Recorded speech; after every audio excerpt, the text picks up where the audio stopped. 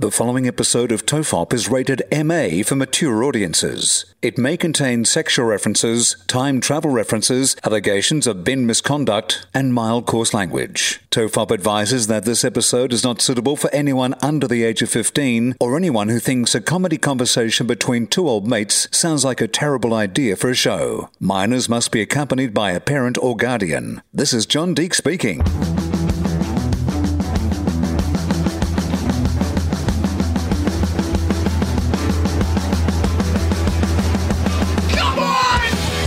Everyone relax, this is TOEFOP, I'm Charlie Clausen. I'm Will Anderson. And what people don't see at home, Will, is how bad I am at reading ads. Like, this is actually something I'm paid to do professionally, doing voiceovers and stuff like that. But something happens in the TOEFOP room when I'm trying to read a script. It doesn't work. Okay, so that is interesting to me. So, because I sit here for it. Yep. And I try to be encouraging because, firstly, people might have realised that you do a lot of the heavy lifting when it comes to, the ad reads for the shows. You're doing all the technical stuff. I'm mostly Chipping in. I'm your sort of Friday night funny man. I'm your wrestling commentator who's just doing the reaction stuff. I'm just like, I can't believe you did that. That's basically my role in the ad reads, is to bring a little colour to the table. What would be great if, like a wrestling commentator, you were just deliberately kind of like supporting the villain, like taking a contradictory point of view, just to kind of like give it some light and shade. Just mentioning... Heckling me, basically. Bringing up opposition products. Going, well, there are other telephone networks, for example, might have been the ad that we just read a few times. Yeah, no, sure. Look, we to all the sponsors out there and potential sponsors, like we'll get the job done. But there is Podcast Mike has a bucket of outtakes of me stumbling over so many words and getting my tongue tied. I think it's something about the environment. Like when I'm in a booth doing a professional voiceover ad read, maybe it's just my mind shifts. I'm like, well, this is professional job, and so I'm going to act real professional. I'm going to do some vocal warm-ups and get really like focused on this. But then I'm in here and we're joking and laughing, and it's taking us 10 minutes to find the email, and then I get started. It's like I've got to bring more of that professional attitude to TOEFOP, I think. Well, this is what I'm interested in because, as you said, Podcast Mike has often it'll come out when some disgruntled employee is fired from some show or that sort of thing. Suddenly that's when the Peter Russell Clark tape suddenly gets released. Fuck this, fuck that. Donald Trump allegedly saying the N-word on the set of The Apprentice, which never actually came out, but apparently there is some recording somewhere. Podcast Mike has that of you in particular, and he could put together a very good goof tape of you trying to... Would it be funny though? Would it be funny to listen to? Oh no, I'm thinking this is not funny. No. I'm thinking he's humiliating. Just to humiliate you. He sends it. He doesn't even release it publicly. He just sends it to potential advertisers. I went to a wrap party of an Australian feature film. And there was a particularly famous actor involved in this film. I'll tell you about him off air, or her. And there was a sequence they showed, because there's all the bloopers from the film. And he had this big monologue, this kind of heavy monologue where, had to be like all my stuff. He or she. Yeah, he or she. Thanks. And he obviously was like wanting to, he was doing this monologue, but he was ad-libbing a little bit and throwing a bit of his own stuff in there. And this shit was not sticking. Like, his ad-libs were going nowhere. He was losing focus. He was mumbling. He was, like, asking for prompts constantly. And, like, it was 2 minutes of this, and the audience were dying laughing. Like, all the crew and stuff were pissing themselves. And I looked at this actor, and he was not enjoying it. Later that night, he picked a fight with one of the grips. Or she did. But it was like, oh man, that would suck. I mean, I've been to many rap parties where they've played bloopers and that I've heavily featured in. But this one in particular, I think because he was given it a little extra, like if you fuck up someone else's lines, then, there's no responsibility. But this was him, exposing something of himself. Like he was drawing on something quite personal with these ad-libs and none of them were working. Well, that's the difference, isn't it? It's not you just fucking up. So in your version... It's complicated details from an advertising read. It's about deals or terms and conditions, and they're things that you actually have to say perfectly, for the ad copy. It's not just riffing around. So to be honest, if you fuck it up, you don't really feel like personally, other than you just having to do it again, there is any great, opportunity cost. It's probably why the stakes are much lower here. Yeah. If you're in a professional studio, you're on someone's clock, you're aware of the fact that, if you don't get it done in a certain amount of time, that's your reputation. Next time it costs the company more money. They'll just get somebody who can nail it much quickly. You look at me and you're like, what the fuck was he doing? Looks like he's still in his pajamas from last night. You've summed me up. It does not matter if I fuck it up. The stakes are much lower, but it's not your original content. Yes. So you're not attached to it. Yes. This guy, this actor, who's like, I'm not just an actor. Or actress.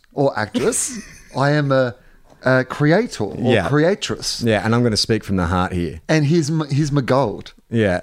I know this character. I'm inside this character. And yes, there's words on the written page, but I think what comes from my heart is going to be better than your art. But it turned out it was more a fart. This same dude once, I saw him at an awards show. Oh, dudette. And was presenting an award for Best Director, I think it was. And stormed out to the stage, scowling, got up to the podium, said to the person running the audio queue, turn that off, I don't read words other people written for me, I speak straight from the heart. And then went on this like monologue about how, a good director isn't standing on an ivory tower barking orders, he's down in the trenches with the other soldiers getting down in the muck. And it's just know what I love about this story is? Or she. This... He or she sounds exactly like Russell Crowe. Okay, so not though. But it's not. Yeah, because this is what everybody listening knows. Because if it were Russell Crowe, we would immediately go, "I've got this great story about Russell Crowe," because that's what the podcast is. So it's somebody who acts very much like Russell Crowe, but is not Russell Crowe. Is what I'm getting from this anecdote. Or she. I think we've covered all our bases there. Yeah, it's fine. So, okay, so you come in here, podcast Mike. Yeah. You guys have a falling out. You have some big fight, and he just wants to Stitch ruin me up. your. I fire him. Yeah, I unfairly fire him for something. And he wants to just ruin your professional reputation. Yeah. So it's not about. It's pretty hard when you have no reputation to ruin. But within the industry, if you're doing voiceovers, and then suddenly a tape of all the stuff that you fuck up came out, wouldn't that ruin your reputation a bit? I think so. I think if you say something on a hot mic that is like racist or misogynistic, or that would ruin it. But you not being able to pronounce like terms and conditions, I'd say that most like, producers or agency producers who are, doing radio copy would be like, well, that's all right. We like the sound of his voice. When he does nail it, it sounds good. Okay, so we're willing to put up with all that shit. I'd say so. Don't you reckon that would be the case? Like John Deeks,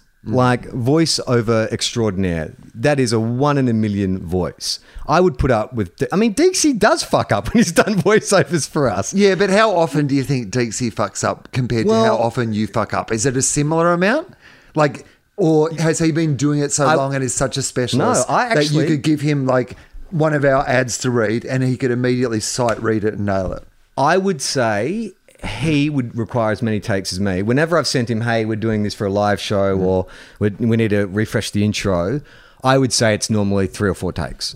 Because he will misread words, he'll get the emphasis wrong, sometimes he'll pronounce things incorrectly. And is that him... But he'll send all of those? Yeah. So he's sending the mistakes as well. Yeah. Do you remember the first live show, the second live show we did? I played a whole compilation. I did what you're like hypothesizing podcast Mike would do. This podcast has eaten itself. Yeah.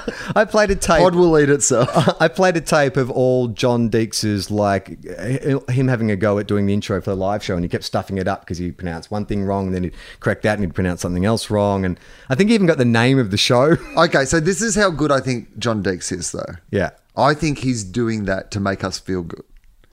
I think that what actually happens is he goes into the booth, nails it first time, and then goes, oh shit, I can't. I mean, I've heard this. I've heard this podcast. I can't don't embarrass him. Well, I don't, because I would get, my confidence would go. Yeah. Because suddenly you're like, well, he makes it look so easy. Why is it so difficult for us? Yeah. So what he then does is he goes in and he records some bloopers and he actually sends those through just so we feel okay.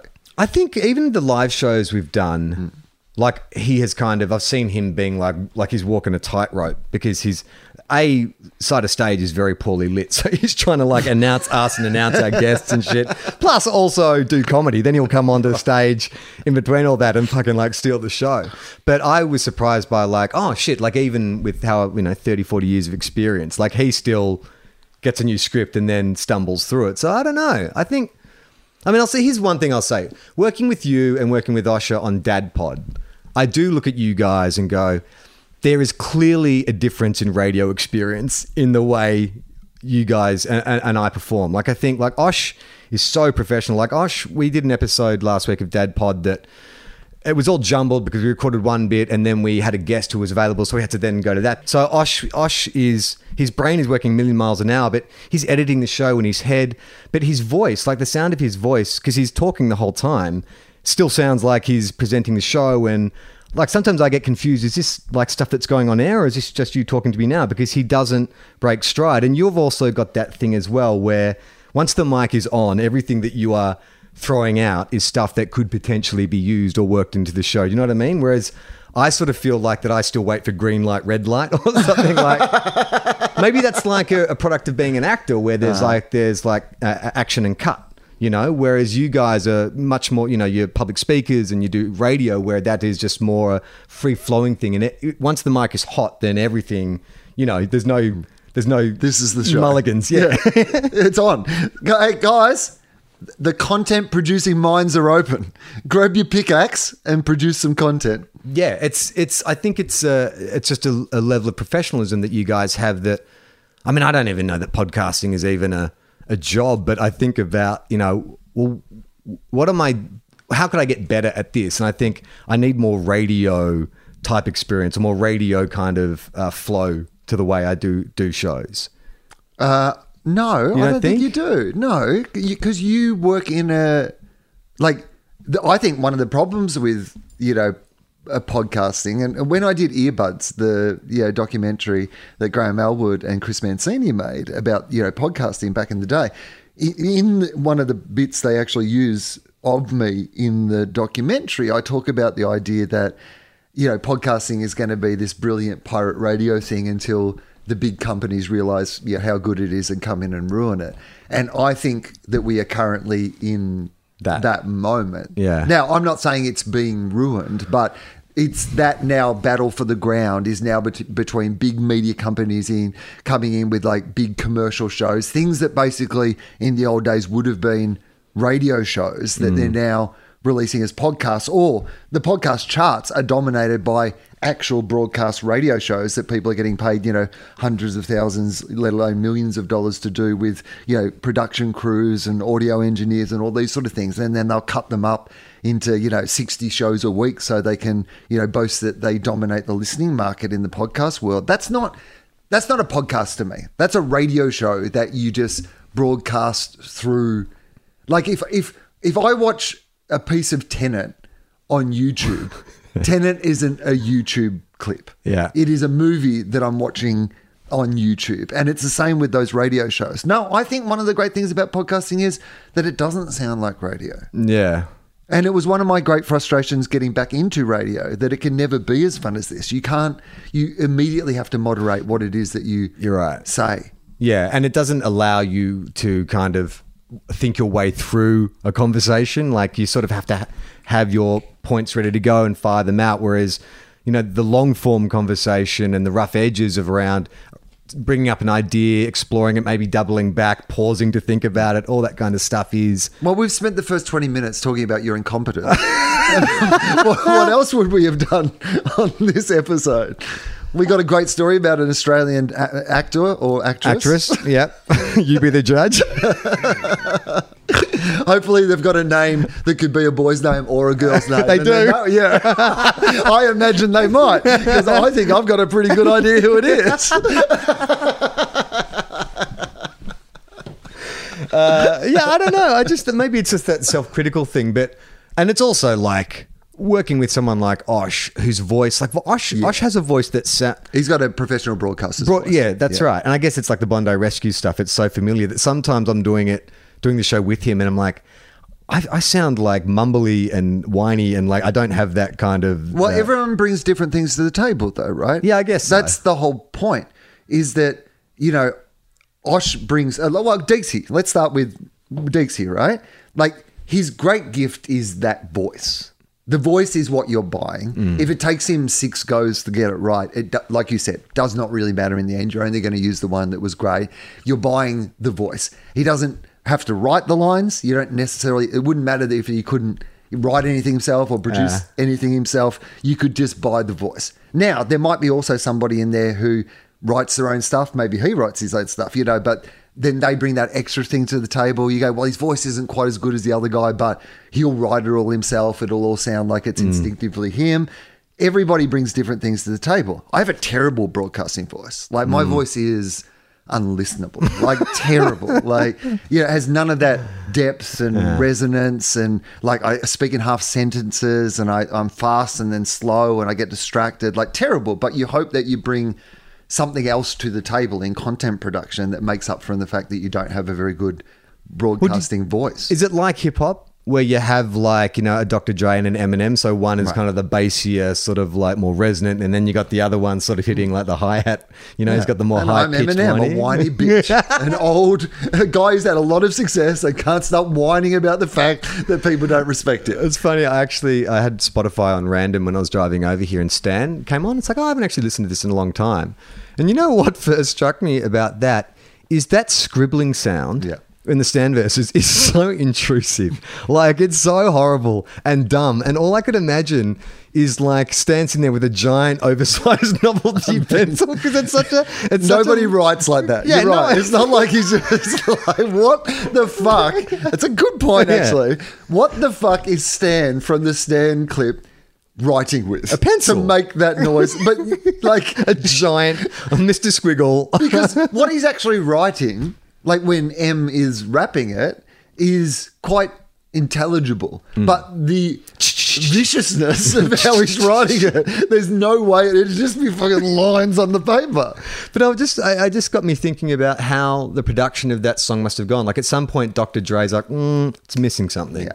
Pencil scratches. We need pencil scratches. And I think that at the time probably sounded good, but it's a bit like when you listen to any pop song from the early 2000s, there's always like a breakdown. We hear a record scratch for no reason. Like, it's just like, we need a record scratch just before we go to the chorus, record scratch. So I think it's like, it sounds incredibly dated and almost like, because the lyrics are so full on, because that's the other thing I hadn't really thought about in a long time, is like the content of what Stan is doing, and his self-harm, and then, his girlfriend and all that kind of horrible shit that's going on. Then you got this big cartoon pencil scratching over the top. It's like, it's just, I don't know. It felt like very juvenile in a way. Like, I guess he was a young man when he created this song. But also, it's quite a complex song. But it's interesting to me now, because now the term Stan has become it's almost part of the popular lexicon. A term of affection. In a good way. Yeah. So I think it went through a transition where like Stan meant in internet culture, as far as I know, and again, I'm an old man trying to explain internet culture, but I believe it was memes. But like to stan something was to be a full-on fan of something. But it's softened and broadened in its meaning now, whereas people will use it in a people. I stan Beyonce, who wouldn't probably know the reference to the song, and wouldn't know that it's not a happy ending in the song. Well, is it that, or is it just maybe like people were desensitized to like horrorcore kind of lyrics? When this is a song about an obsessive fan who kidnaps. I stand Beyonce in the way that I would like to write her some really, really obsessive letters and then kill myself. Well, it's also like the third verse, or the verse where he's recording it on the tape. Like, it's actually the first two verses are really quite affecting, because it's sad, and it's this lonely guy who didn't know his father, and just identifies with Eminem so much, and blah blah blah. And then the third act, when he's in the car and he's recording on the tape, I'm like, all right. Now it's become a Michael Bay movie. like now, shit, we need a device to justify how he can be in the car but still write the lyrics. So we'll give him a tape recorder. And he's going to tell you exactly like that last bit where he's like, oh shit, I forgot. How am I going to send this shit out? It's like Why, Stan? Why did you say that? Well, it is the sort of thing that one might say in that situation. Just hadn't thought it through. But it has the unintended consequences of being kind of funny. You're like, oh, Stan. Oh, Stan, always mucking up. You forgot that you're going to send the tape Good news out. is, though, that apparently they found the car, found the cassette, and still sent it to Eminem. No, they didn't. That's the other thing. Oh, what's the plot device there? Well, because when he's saying, hey, listen, man, like you need to chill out and be nice to your girlfriend, and I'm sorry that I was late sending you the autograph, blah, blah, blah. But you don't want to do crazy shit, because I was reading in the news the other day about this guy who, wait a minute. Hang on, that's right. I forgot. They said they found a tape. They didn't say who it was to. Come to think of it, it was you. You idiot, Stan. How are we going to send that tape out? Did you think about that? It's lucky I happened to be reading news.com.au the other day. So what was Stan's plan with recording the tape? The Stan plan. The Stan plan. So his plan was to kidnap and murder him and his girlfriend, right? And so he was going to record this final tape to say, you drove me to do this, Em. Your negligence to your biggest fan. But he must have had a plan for getting the tape out. If he was going to drive the car over the bridge, that's No, he not... didn't. He forgot about it. But he must have thought about it because he bought the dictaphone. He bought the dictaphone. But he must have thought, he had to have thought it through, right? Like, I'm going to kidnap my girlfriend and I can't write while I'm driving, so I'm going to record the tape. So he just didn't think through the end of it. I reckon he just had a lot on his plate. It's like, I'm going to have to find a bridge. Well, sometimes he cuts himself just to see how much he bleeds. The pain's like adrenaline or something. It's like a pain, sudden rush for him. Yeah, it holds up, that song, but it does make me think that this was a pop song in the early 2000s with the most full-on, like, upsetting lyrics that people were kind of playing on the commercial radio, and Elton John did a duet with him at the Grammys. And I mean, I wonder if it would get cancelled now if you could release that song now, considering the subject matter. Like, but this is what he raps about. I've been listening to the B-side to Music to Be Murdered By, or whatever it is called. That double album, because it's basically, that's what it is. It's a double album. He's released like a second album, but it's like a double album. And I think it's actually probably his best work. Really? Now he just doesn't give a shit anymore. He's just he doesn't give a shit anymore. Well, as in he's just not trying to have a number one single, doing it for him, right, to show off, to just like go, look at what I can do. And every song is just like, squaring off with somebody. Like, literally, there's one track called Book of Rhymes. I'm emptying out my book of rhymes. And that's what it feels like. You're like, he's just got all this stuff and he's just going to use it. And I love that. But this was a different Eminem back then. That's like an incredible story, Stan. Like, it really is. But do you think it would... Like, do you think it would get... Like, things get cancelled retrospectively all the time. Do you think if... But I think he is... Like, they've tried to cancel him so many times. Columbine and Ariana Grande. And every time... That's just part of his shtick. What do you mean Ariana? What happened with he had a lyric about an Ariana Grande concert, right. where it blew up. And, like, I mean, he's got one on It's kind of like... Do you think he's in South Park territory where it's like... He's offended everyone. Can't cancel him. Yeah. Because he's cancelled himself numerous times. And his shtick is being that also. Like, unless something really terrible came out, I guess Marilyn Manson is a good example, right? Like, where if there was like a real life thing that had like a big case against him, then in that way. But I think through his art, is there anything that Eminem could say now that he hasn't already said? No, I don't think there is. I mean, it is interesting. It got me thinking... We were talking last week about Romper Stomper, and you were asking that question about, Hando in Romper Stomper is such a charismatic character, and you sort of find yourself like, not rooting for him, but at least like admiring him. He's so charismatic and stuff. And I was like, well, we create art and we tell stories to explore everything, right? And sometimes the stuff that we want to explore is the darker side of life, and that's clearly what Stan is. It's a story about like a super obsessive, depressed kind of guy who does a terrible thing, and the idea of cancelling it because of the subject matter as opposed to cancelling it because the intent of the subject matter seems crazy. But I feel like we're sort of on that tipping point now where people are not differentiating between the intent of the thing that's being created and then the content of the thing being I created. think whether this is retroactively or retrospectively, what I like about what he's doing with Music to Be Murdered By and Music to Be Buried By, I think is what they're called. So the whole conceit is that there's Alfred Hitchcock tracks in between, which are real. And what he's saying, at least to me, is I'm Alfred Hitchcock.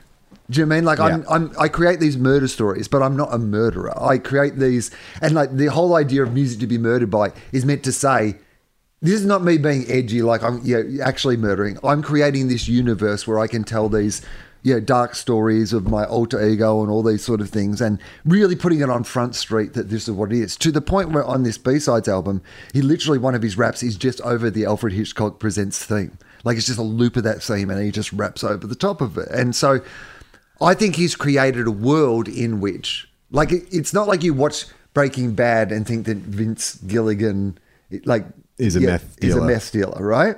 Like, it's a world he's created that he tells stories within.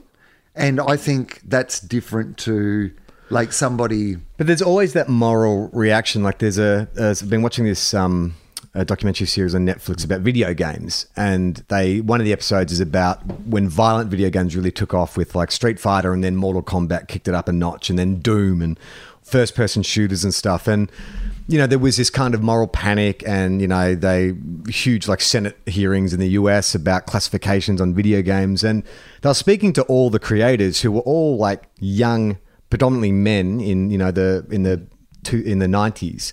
And they were saying the 2000s and the 2010s and also now. But they were sort of saying, like, in the same way that people freaked out about, the satanic panic about heavy metal in the 70s, they're like, no, this is stuff we're interested in, and it's an expression. And this is just, we grew up, watching action movies and, listening to like heavy metal and horror comics and all this kind of stuff. And this is our point. This is the point we're making, is that we said that the music was no good, and it's led to this, and now it's led to these video games. You're proving our point. But there is this idea that they interview this one kid on the street who's playing Mortal Kombat, and it's like Fox News or someone. It's kind of trying to be a gotcha kind of thing. Like, playing this video, do you get off on like killing people? And the kid's like, no, like this is where I come to let all that stuff out. But, isn't it better that I'm doing it here than going into the street and like acting out those urges? I'm like, yeah, I kind of see a point to that. Yeah, yes, I agree with that. But you got to let fantasy.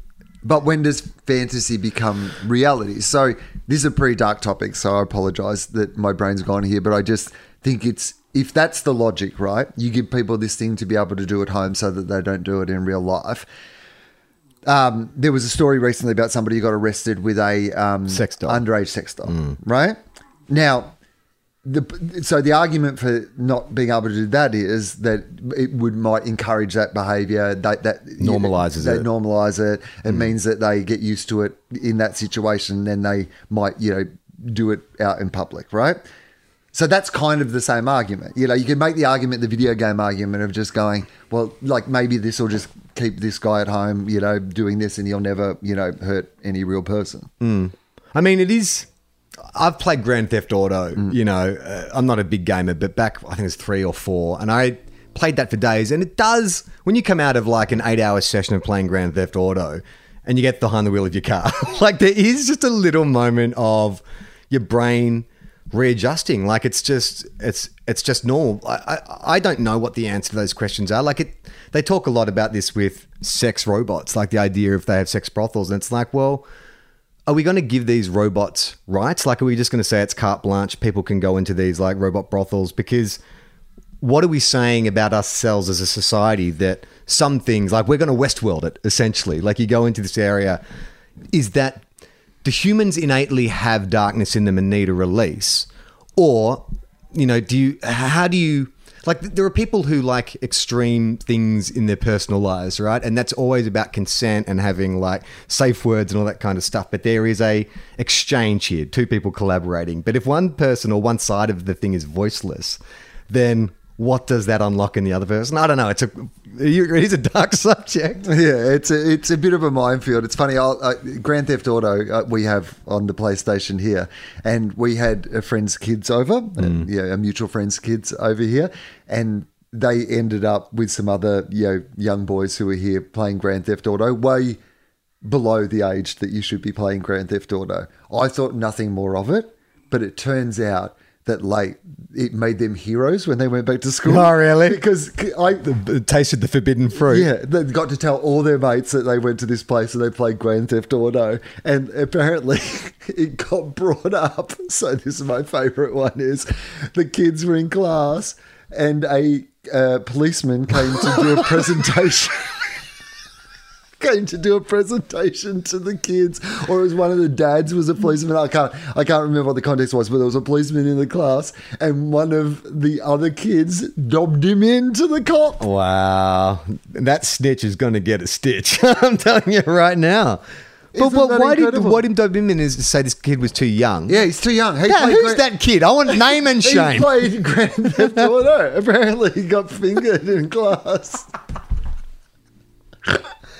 That's that kid. What is his deal? Like, The what snitch, kind of yeah. snitch? Like, what? I mean, what kind of That's environment what I is said that to the kid? young boy who'd played Grand Yeah. Theft Auto here. I said, he's- that's the guy you have to worry about. Yeah, I mean, at that age too, like, Yeah. unless it's some kind of this history, there's some beef.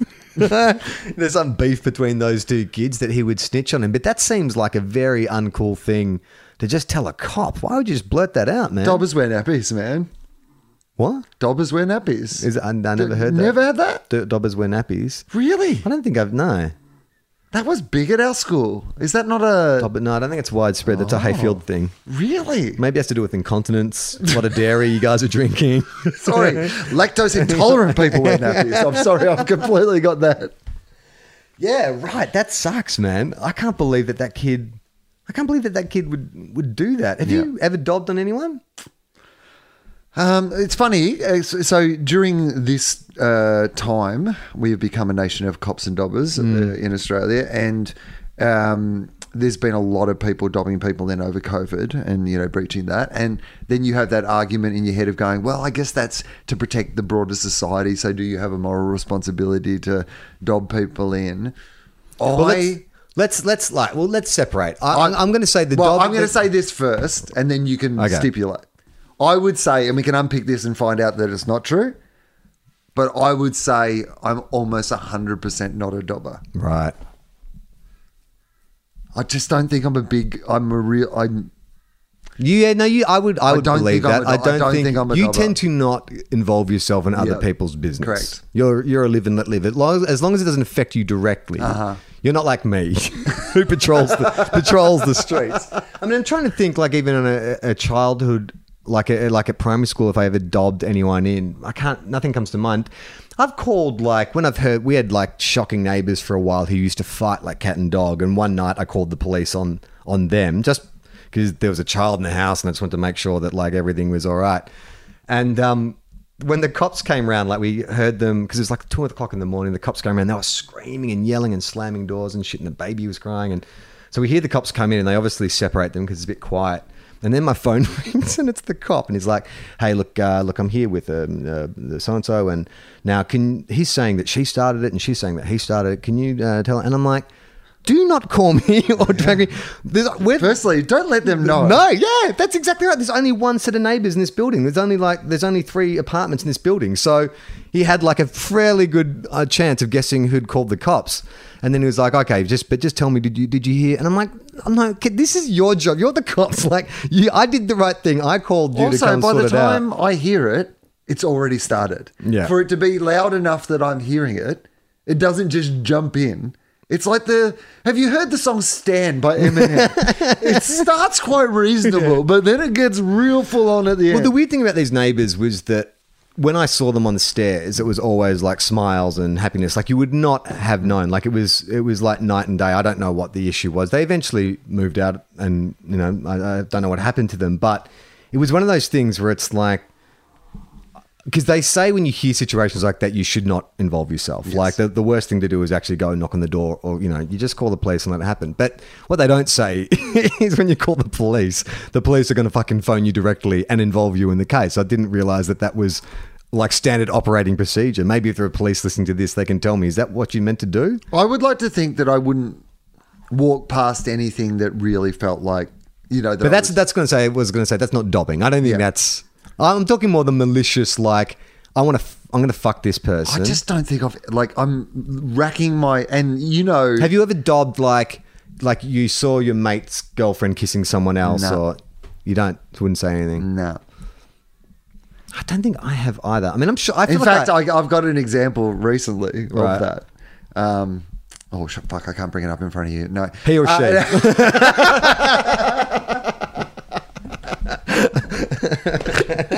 I do have an example because somebody incorrectly sent me a text message recently that was not intended for me, and that was, was something that. What's your moral obligation in that situation? No.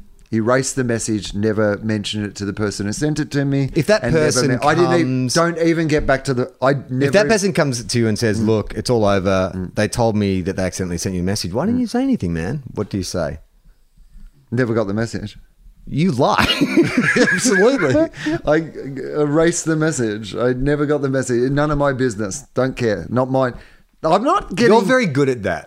About like not involving yourself. I can't help. I feel a moral obligation to like get involved. Gemma, when she wants 12 to make years fun in of Catholic me, school. That's what that is. That's what Gemma calls me, the priest. Yeah. She's like, you're always like tying yourself with these moral quandaries and whether or not you don't have to get involved. Like you can just let it go. You don't have to spend time on this. But I don't know. I think it is like a Catholic thing. It's like, you know, I concern myself with the feelings of others, or you know, their ability or their inability to deal with the situation. It's actually quite patronizing when I think about it. I don't grant people enough kind of common sense or maturity to deal with their own problems. I'm like, how can I help them through this situation? Well, yeah, but also there's just, I don't know. Like, I mean, I think my attitude to life is very much that I barely can get my own shit together. You know, that who am I to be the moral authority of like to jump in and tell somebody else how they should be doing something when I don't really know how to do anything myself. It's not. I don't do that. I don't feel like I ever give people advice because I feel like I'm terrible. But I just mean that. in any situation, whether it was like,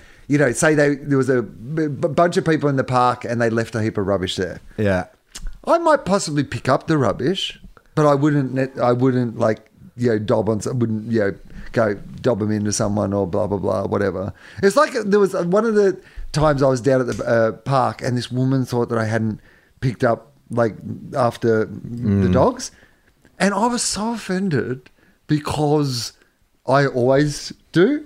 Like, I'm not that person, but also if I saw somebody else not doing it, I would never ever like go over and confront them or do anything else like that. I might like even pick it up myself if I.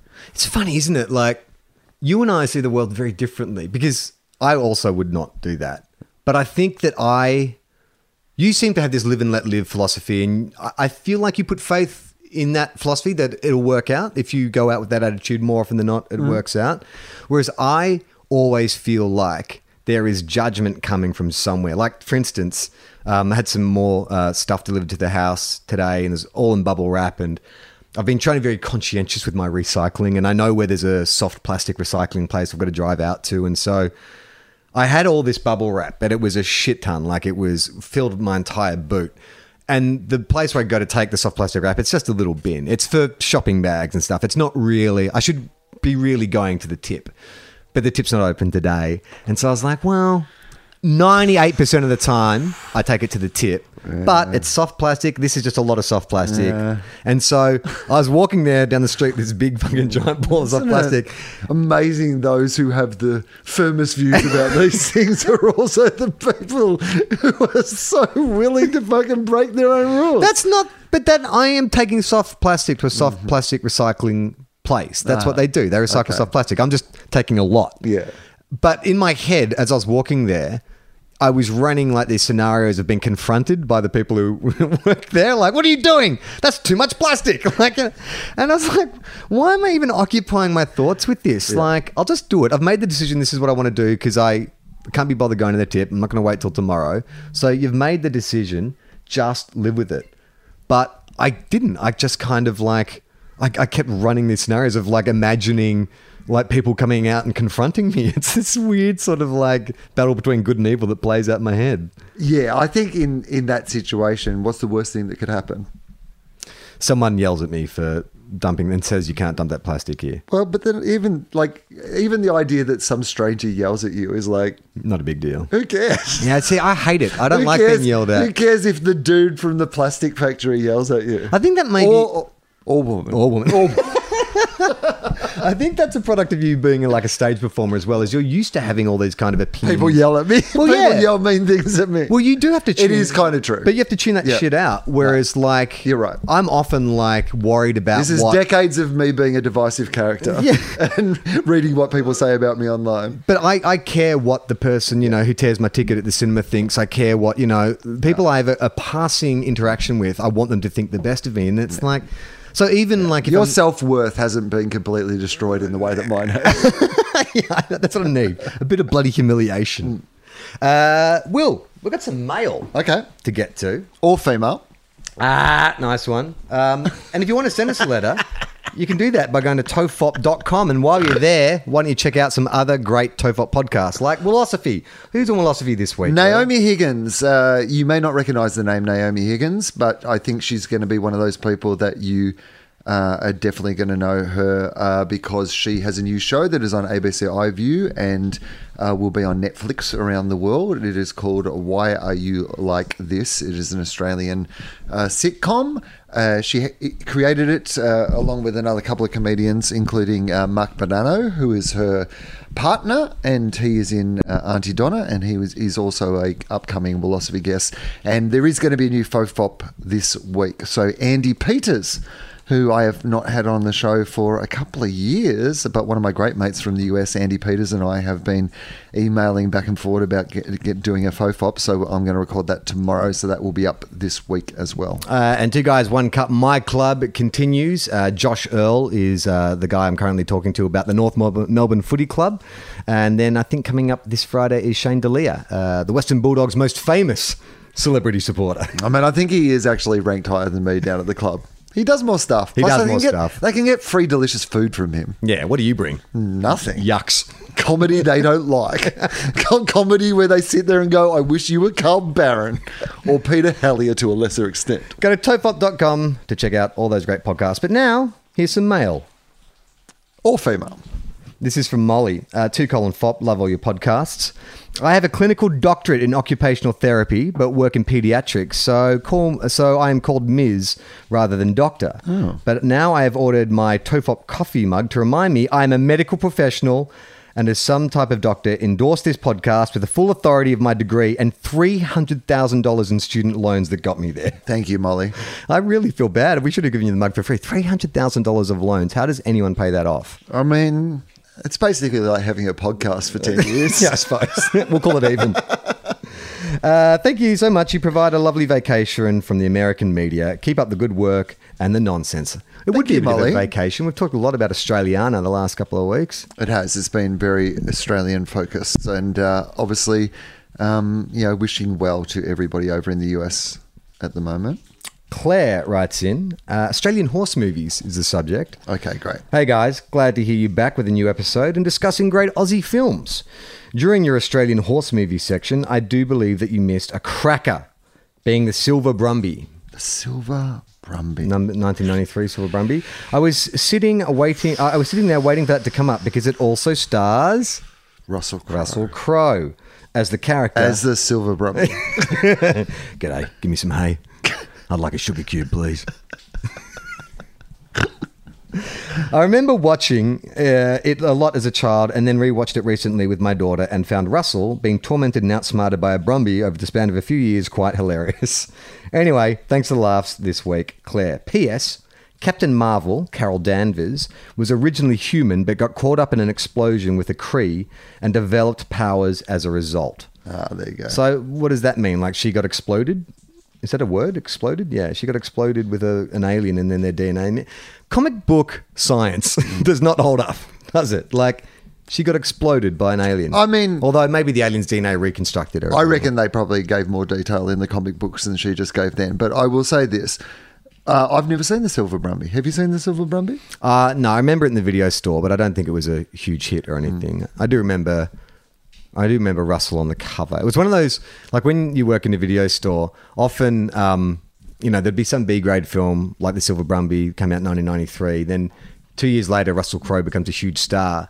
And then they re-release that video, but suddenly the artwork has changed. And so the Brumby's just this big and it's just Russell Crowe, like even though he's playing like a character in only 4 scenes. Well, I think, I don't know if they still do it on like Netflix. I know at some stage there was some trouble over the algorithms, but basically they would advertise to you movies with the algorithm would recognize which star you were most likely to watch the movie, but there was some racial trouble with it. The algorithm didn't. Because really? It was, because So they're never recommending anyone that's different to your race. Yeah, well, basically because it's based on your. Anyway, I don't know the full details of what ended up happening with it, but I know they had the technology to be able to do that sort of thing of going, hey, you like John Malkovich, so even though John Malkovich is like only really a cameo in this movie, you're going to get the tile that has John Malkovich on it because you're going to be more likely to watch it. I think those algorithms suck when you are doing some kind of hate watching, or like you'll go on YouTube and you'll just look up a bunch of right-wing videos and you get sort of stuck in this horrible spiral, but then for the next 2 weeks you have to put up with being sent every Alex Jones clip and all that kind of weird shit. I've never done the right-wing dive on YouTube for that reason, because I know the algorithm gets ruined, but sometimes Amy's been away. It's obviously in the last year Amy and I have pretty much been here together for the entire time. I haven't been touring, I haven't been away. I've not really had any time in the house by myself. And so she went away for a few days this week. And so it was the first time really that I've spent any time alone here, which meant that there was a couple of nights that I was on YouTube, like watching songs, like that I wouldn't necessarily normally watch when she was there. And then I would do dives. And then what I realized is you then have to spend like a week looking up other things, so to cover your tracks. Yeah. So she doesn't go, why were you watching like 3 deep dives on Phil Collins in the air tonight? Yeah. I'm like, well, that's totally what I did. I'll often do that. Like I'll just go to some YouTube channels that I subscribe to and just do like a quick 5 clicks on each kind of channel just to go, all right, get me back out of Alex Jones' world and back to the videos I do want to watch. This is from Daniel. Help/advice. Hey guys, absolutely love the pod. I only just discovered them late last year. 2 Guys, 1 Cup is the perfect footy pod. So I have this predicament in my life. My cousin is seeing a fortune teller and she is seeing things that are happening in my life with quite impressive accuracy. I have a bit going on at the moment, but no one really knows the details. It has come to the point where the fortune teller has asked to see me as things about my life keep coming to her. Ooh. Do I go and see her and possibly hear my future, or do I go about it in bliss and ignorance and not know? I feel all movies say you're better off not knowing. I don't know if this is a good idea for an episode, but would love to hear your guys' take on it. Cheers. I think go, but don't believe anything she says. Like if you go with the attitude of this is fun and maybe it'll help me think about the stuff that's going on in my life in a different way, but I don't necessarily think she's got the answers, then sure, why not? If you think it will help. If it's going to reinforce any negativity, maybe don't. And just for the sake of balance on the podcast, I'm going to say go and believe everything and act only on what she says or he says for the rest of your life. Good marketing by the fortune teller. To have one person in your reading and saying, hey, your cousin Jimmy, Johnny, Jason, Jerome, I'm getting Justin, Stephen, Simon, Mark, Anthony, Clark, Tobias, Jonathan, Johnny, John, Johannes, Jonas. Getting a strong vibe that you also might have friends who would give me money. Because when I say you have a friend who will give me money, who's the first person? Who's the first person who comes to mind? Who's the I'm getting a rich friend of yours, a rich, dumb, gullible. I'm getting a real feeling that one of your friends is going through a lot of stuff at the moment. I don't know exactly what he's going through or she is going through, but I'm getting a vibe. Who are you thinking of? And what are their numbers? We're going to finish with an old favourite, Will. Elias. You remember Elias? Elias, of course. From of the Top 12. The largest horse in all of Norway. Kicked by the biggest horse in all of Norway. Hi again, Will and Charlie. Great to finally have you back in my ear holes.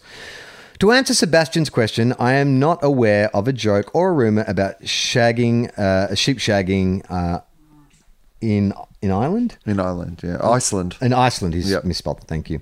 To bully the Swedes is a more common thing in Norway, and I am aware of jokes about Swedish people fucking sheep, as we established last week. It's always... Everyone's fucking a sheep. Yeah, that's right. But it is not as common as the Australia-New Zealand thing. Okay. Well, because it's Scandinavian, more it's a bit more evolved. Here I was thinking it's a cultural thing. But no, just more sheep. More sheep. But there are countless jokes about people that live up north in Norway having sex with reindeer. See?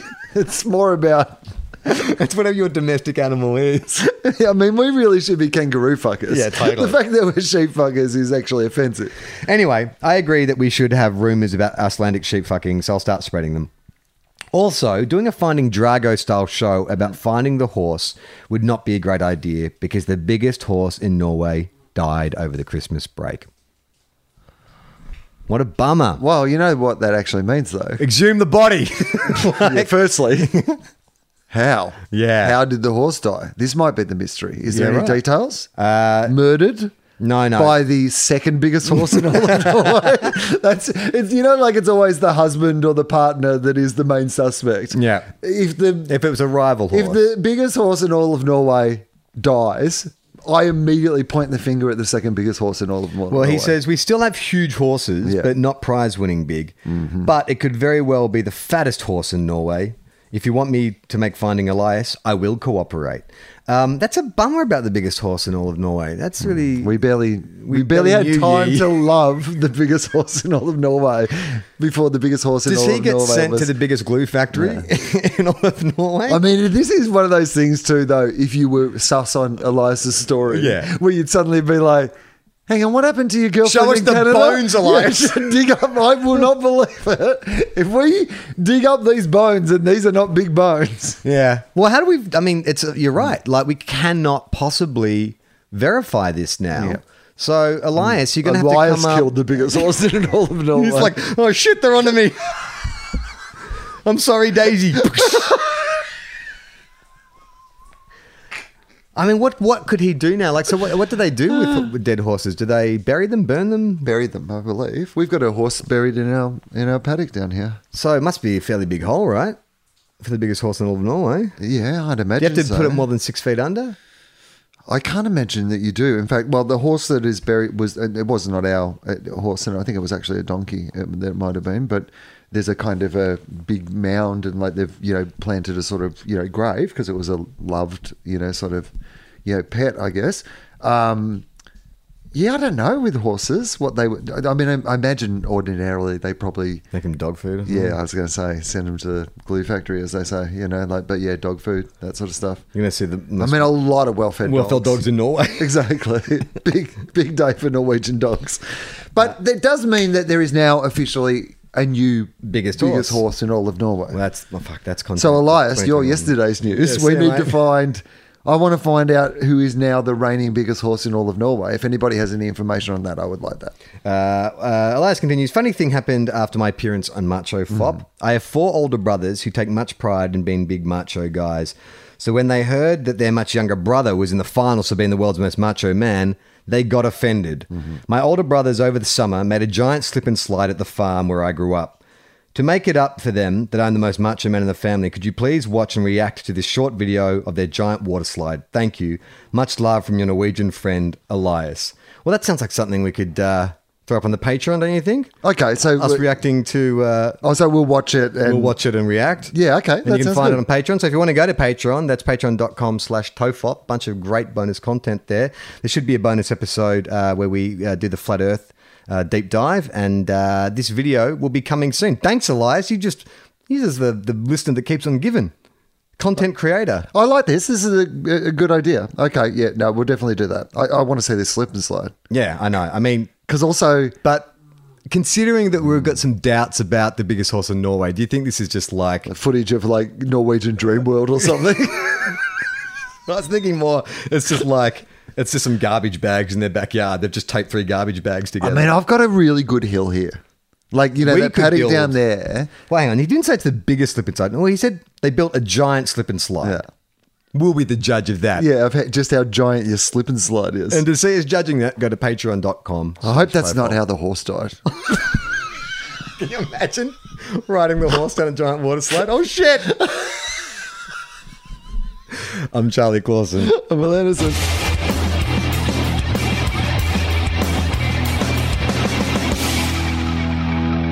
How long? Not long. Everyone relax.